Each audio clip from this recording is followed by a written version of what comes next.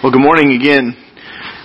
Cody, our worship leader, he and his wife, they had their third child last night. And so I want to thank Jared for filling in today. He got the call last night pretty late.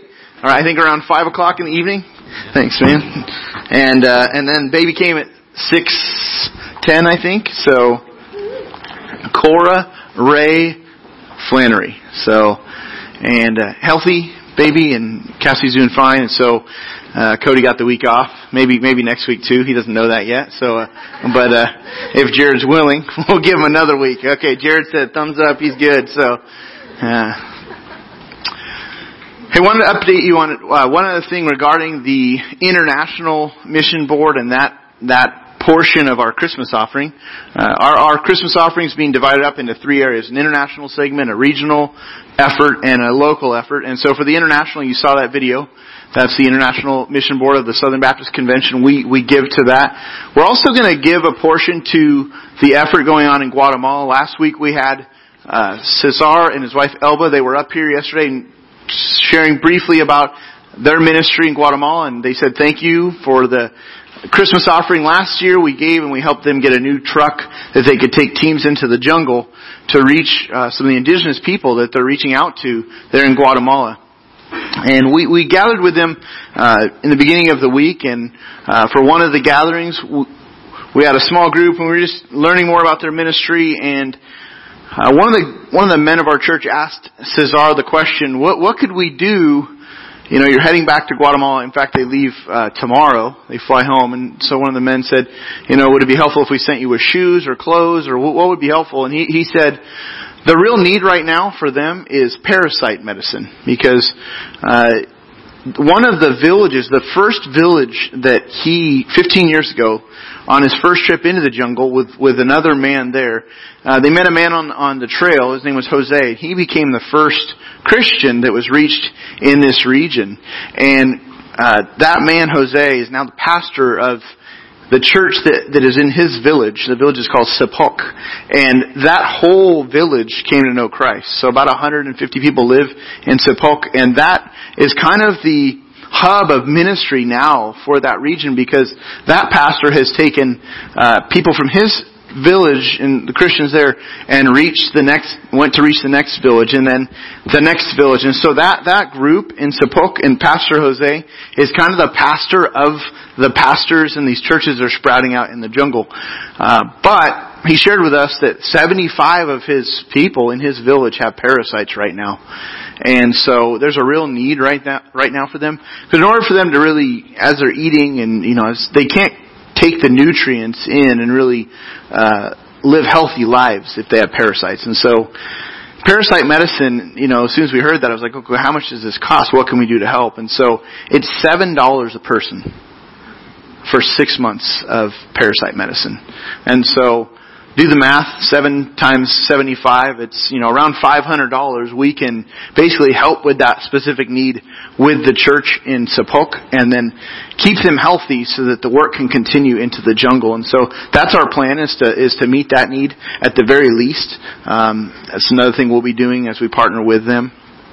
And that'll be through the Christmas offering. Another thing to be praying for is that there's an opportunity, and it's probably a time-sensitive opportunity.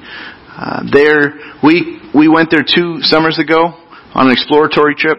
Myself and John went, and then this past summer we were planning to send another team into the jungle, but we canceled our trip because of the Zika outbreak.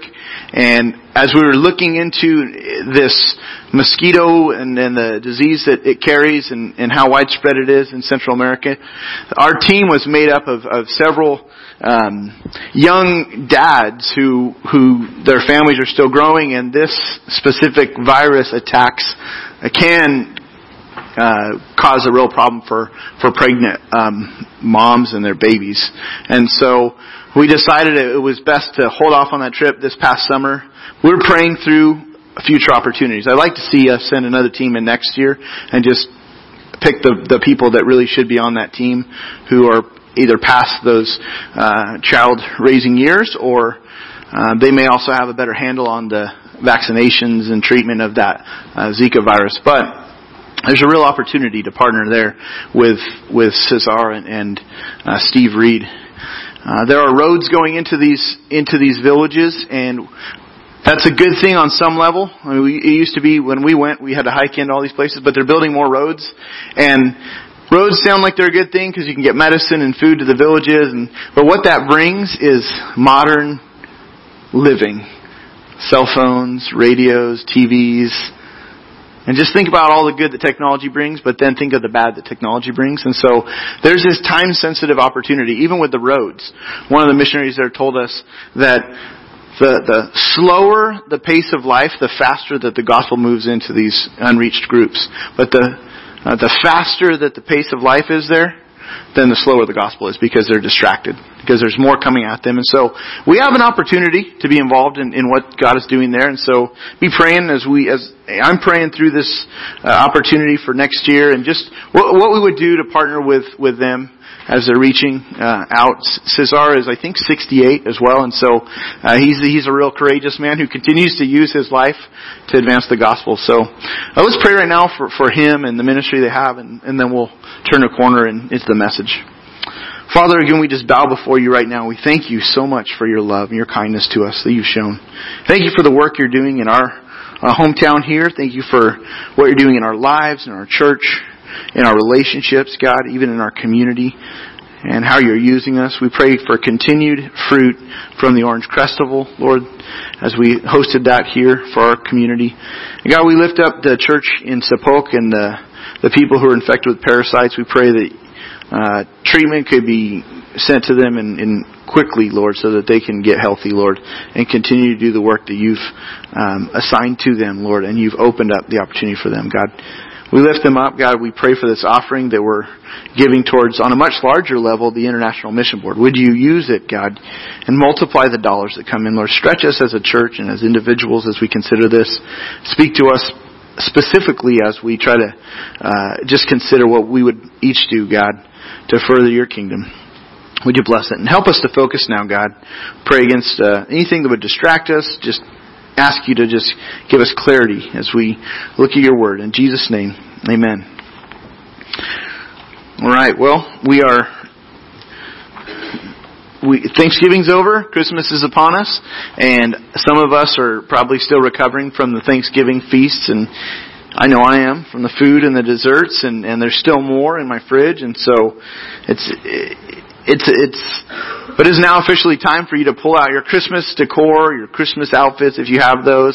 I don't have any of those, I don't think. I might have a burgundy sweater I think I pull out each year, but I know some of you're already like weeks into your Christmas spirit. You know, you started playing Christmas music, in October, because you're just that excited about it. And so, but this is the time of year we get to experience some things, like eggnog.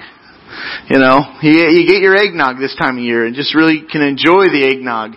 I'm an eggnog fan, okay? But you also get all the coffee drinks at Starbucks and other coffee shops, gingerbread lattes and all these things. And we went down as a family and we saw the lights flip on over at downtown at the Mission Inn. They blew fireworks off. And our strategy for enjoying the fireworks, I'll let you in on our strategy, is we try to get to the spaghetti factory, basically. And spaghetti factory for me is just as exciting as the lights flicking on. So the goal is to get to spaghetti factory before the rush of the crowds after this is all turned on. So we get to the southern edge of the crowds. Good viewing position. Boom, they blow the fireworks off, and then boom, we grab the kids and we're out. We run to the spaghetti factory and then we enjoy a meal together. And if we choose to, we go back and see the lights more. It's beautiful the way they light up downtown Riverside. And if you choose to brave the crowds, and the weather, it's a fascinating light display. You get all your favorite Christmas, movies and reruns. Christmas Story or Elf. Elf is one of our favorites, as a family, and kids enjoy Elf. You might go up to the snow, like right now it's snowing up in Big Bear, and it's, sometimes it doesn't happen all that often. So take advantage of it. If you have change or a good vehicle that can get you up there, you might be able to enjoy the white Christmas in the snow. For us Californians, it doesn't happen. If you're a Christ follower, though, Then Christmas time is where it brings into focus the time where we remember the birth of our Savior. And for some of you, if you're newer, then maybe this is the first time that you're celebrating Christmas with a new significance, remembering and celebrating Christ the King who was born. And so Christmas really is a time to savor some things that are really important. But the problem is that Christmas is also packed full of pressure and stress and unmet expectations and sometimes loneliness and disappointment. And there's a strong current during this whole season that can kind of catch us off guard and really pull us under. That's why we're calling this series Caught in the Undertow, because there are just some waves that roll into our lives and threaten to overwhelm us during this season. And some of you have been around long enough where you've felt this before. Like the Christmas season comes, and it's a lot of excitement, but it's a lot of stress. And you know that. And so our hope is to try to prepare for what is coming to us and at us. So 3 different waves we're going to focus on. The first one we're going to look at today is the wave of demand. There is demands that come our way during the Christmas season. Next week we're going to look at the wave of comparison, and then in a few weeks we'll look at the wave of uncertainty, because there are things that come into our lives that we hadn't expected. And so how can we prepare? Last month I was with some pastors in Florida, right when Hurricane Matthew struck. We landed in Florida, and then we learned that our flight home had been canceled because the hurricane was headed right towards, where we were. And so it was interesting to see all the responses to the hurricane, because from Californians, we're three of us were Californian pastors. We know earthquakes, we don't know hurricanes. I was having to Google, how do I prepare? What do I do? Where do I go? Are we going to be safe in the hotel? Are the windows hurricane rated? What do we need to do? And it was interesting because the responses were fascinating. Some people were checking into the hotel who had fled from coastline, and they fled inland. Other people had boarded up their houses. We had people in our hotel that had all their little books, the old address books that had all the phone numbers, and they're calling people to see if they're okay. And then you had other people that we're seeing on the news that are just they're dining on the Titanic, they're just kind of hanging out still on their pier, and they're not doing anything. They're not boarding up their houses. They've seen this before. And so all of these different responses, and likewise, we get caught up in the festivities of the season, and then we don't realize there's a wave a-coming called the wave of demand. And it hits us, and so it's wise to prepare. And so, now the demands that can really drown us are mostly related to 2 things. The first is my expectations, my own expectations. You and I, we have some demands that we create in our own minds. We want things to happen in a certain way, in a specific order. We have family traditions. I grew up celebrating certain traditions, and I remember when I first got married, how challenging this was. And if you're, trying to navigate that dance of tradition, it could go something like this. Well, honey, this is just what we've always done. Well, this is what we've always done. Yeah, I understand that, but that's not what we've done. This is what we've done. Well, that's not what we've done. This is what we've done, and on, and we have expectations. And we can be disappointed when we don't get what we want. This is the tradition. Like my family, we used to do this and this. Well, that's not our tradition. And so we can have competing demands because of my own expectations, or maybe the expectation is surrounding a gift. You have the perfect idea, the gift that you really want, so you're dropping hints everywhere and you start obsessing about what you hope to get. You put the ad out, you circle the ad in Sharpie. This is what I want. And you get disappointed if you don't get it. Similarly, other people's expectations, and this can be much stronger. Other people's expectations can really drown us. These are the demands that flow from friends, from family, from extended family, from the endless parties, from the spontaneous invitations. And you want to do these things, but there's only so many days and so many hours. And maybe you've experienced this. You get the phone call. Hey, Josh, here's the plan for the family. You're coming, right? Uh-huh. Or there's the wish list with, the older kids are getting older, the gifts cost a lot more, and you're trying to make the dollars stretch during this time. It's no wonder so many of our Christmas movies highlight this issue of demand. And so this is a real Christmas challenge for us, how to deal with this. Now the people in the early church, they were dealing with pressure as well. It was not Christmas time pressure, but there's 2 first century churches that faced pressure that prompted a man named Paul to address issues in the letters of Colossians, the letters to the Colossians and Galatian churches. And his responses are very, very instructive and helpful for us here and now. The pressure that these churches were under were quite similar in nature. The Colossian church, the Galatian churches, very, very similar pressure. What was going on was people from within their churches or around their churches were trying to impose demands upon new Christians. And in the Colossian church, the demand was, there was a group of people who were demanding that Christians still would observe Old Testament Jewish laws. Food laws, dietary laws, festivities, you had to celebrate in a certain way. And it's kind of like they were saying, look, this is what we've always done, so we're going to keep doing this. This is what we've always eaten. We've always never eaten those things, and these are the things we need to avoid. These are the things we need to celebrate. This is what we've always done. Now that's what sounds similar to me about Christmas time. This is what we've always done. And that was one of the pressures that they were under from within the church. But what was worse was this group was also promoting some philosophical differences about the sufficiency of Christ. And they were trying to do so from within. So you find Paul saying things like this. In Colossians 2 verse 8, Paul writes, "See to it that no one takes you captive by philosophy and empty deceit, according to human tradition, according to the elemental spirits of the world, and not according to Christ." Be careful. He said, some will raise tradition way above anything else. He's saying, be careful that you don't get taken captive by these things.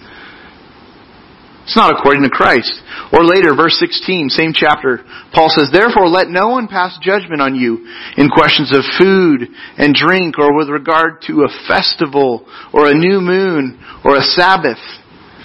Why? Well, because these, verse 17, are a shadow of the things to come.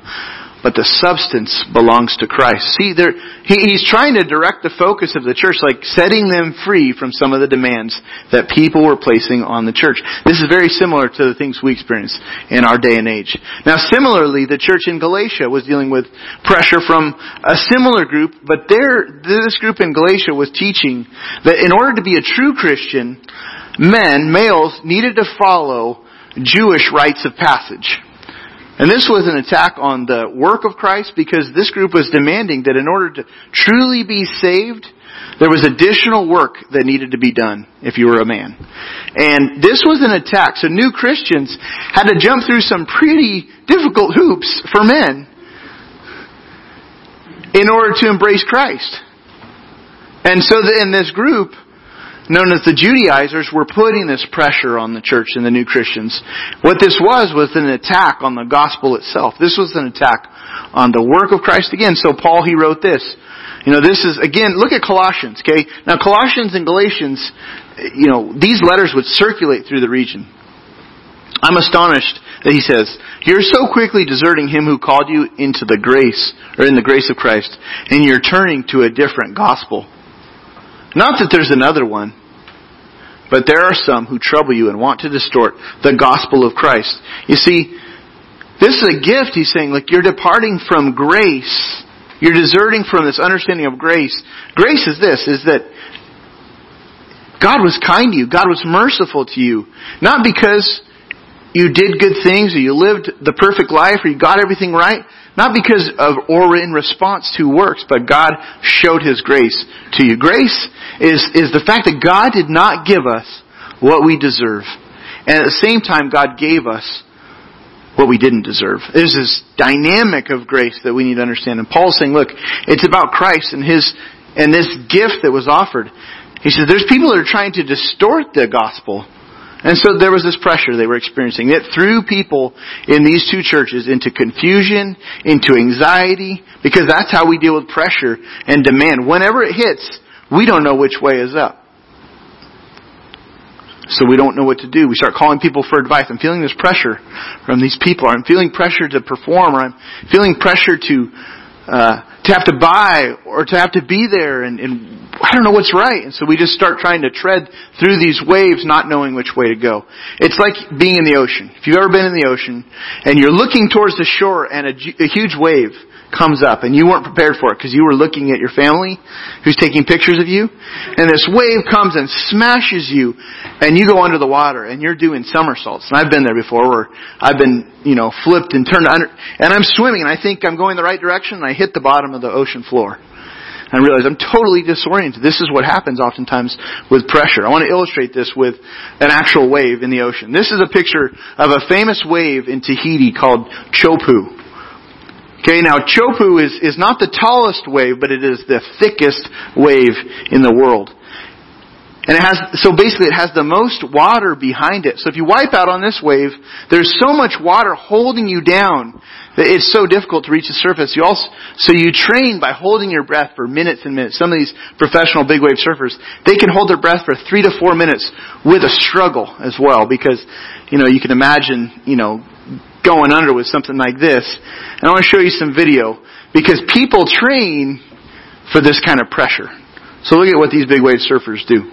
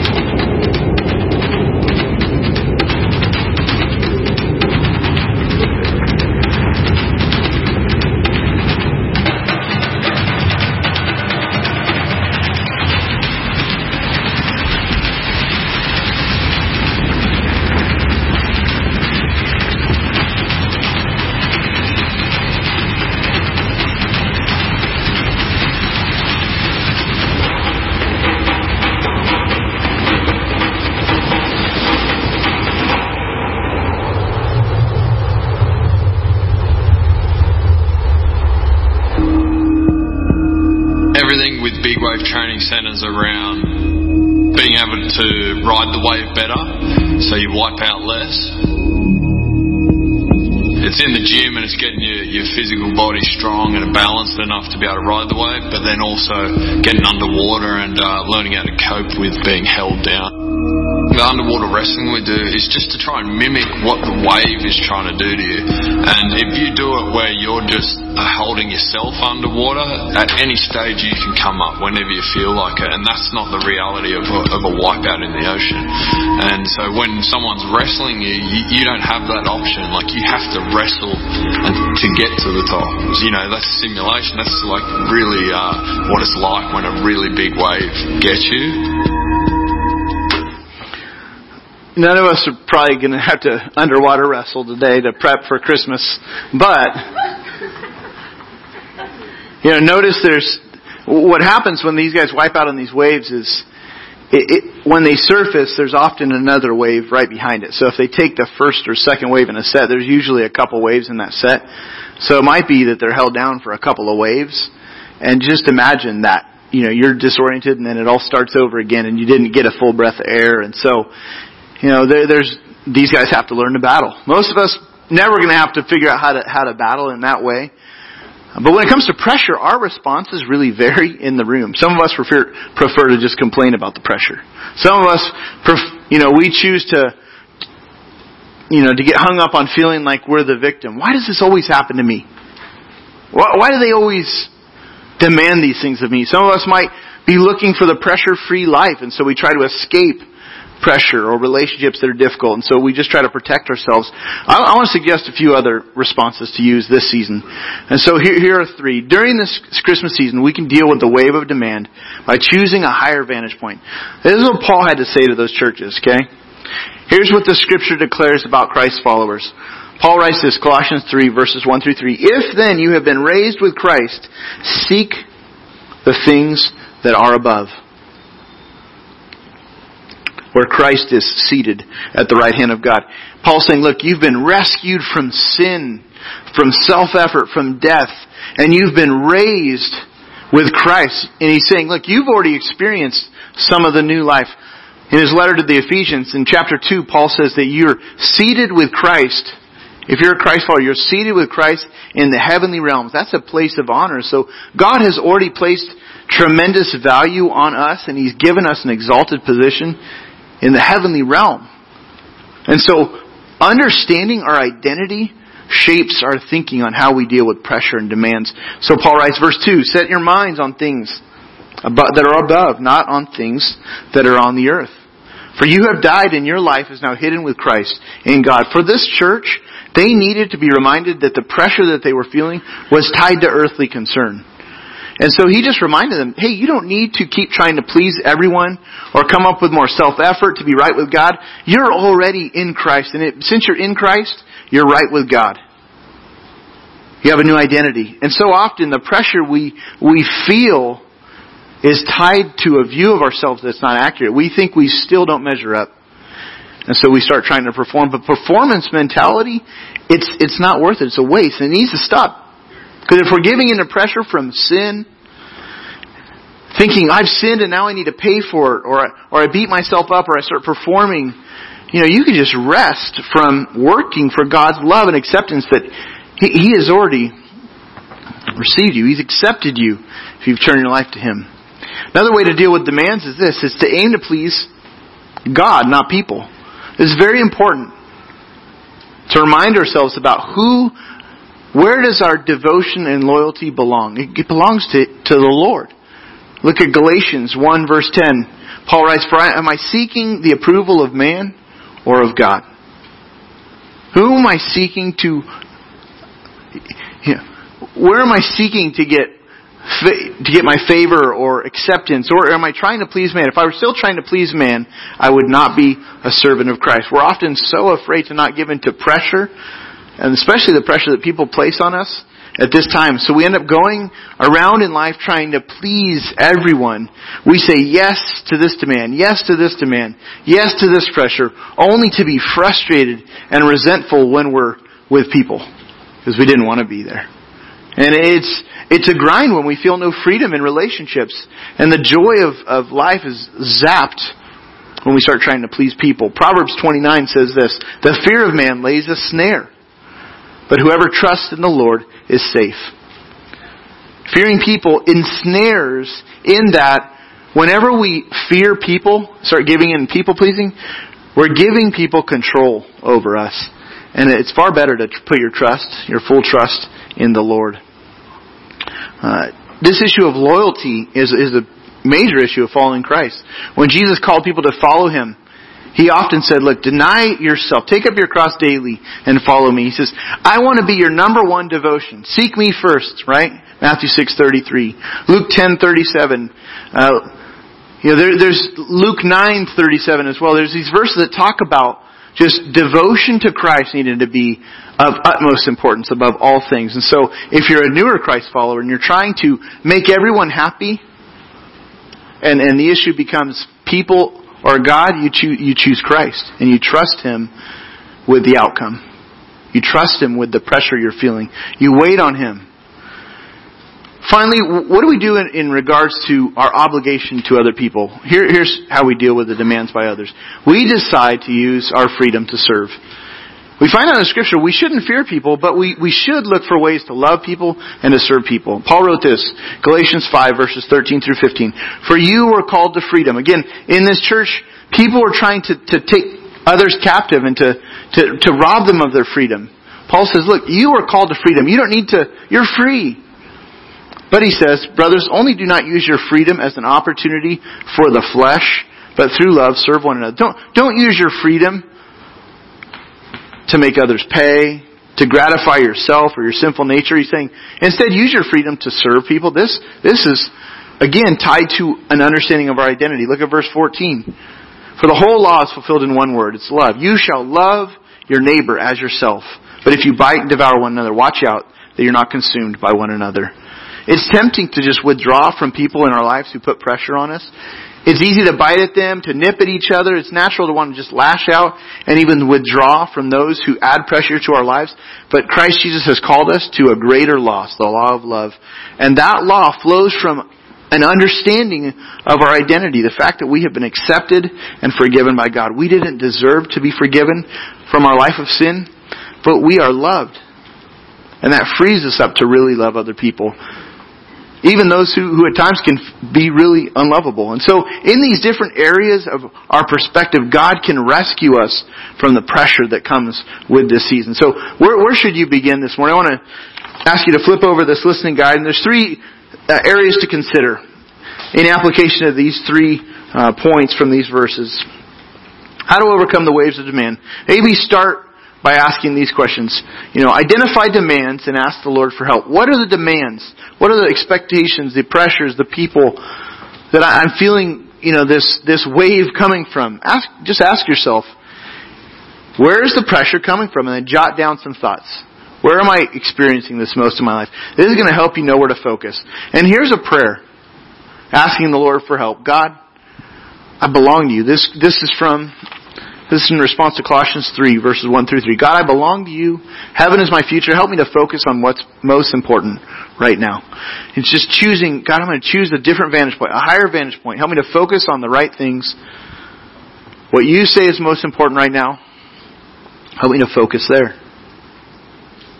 Because heaven is my home. I'm here, but this is not, this is temporary living. If I'm in Christ, heaven is my home. Next, set your heart to please God alone. Just decide, I'm not going to perform, I'm not going to cave into the demands of others, I'm not going to live in fear of others. I'm going to determine to please God through trusting Him and obeying Him. That's my top priority. And when we pray, we're responding to God and we're aligning our hearts and our wills. And so maybe you'd even surrender to Him by praying a prayer or something like this. God, help me to please you and not place my value in what others think of me. And just ask God, would you release me from this pressure that I'm feeling? Would you help me to stop trying to perform? Help me to trust you with some of the backlash that comes my way in this season if I can't give everyone what they want. Last, take steps to serve others with a free heart. Take steps to serve others with a free heart. What specifically has God positioned you to do something about?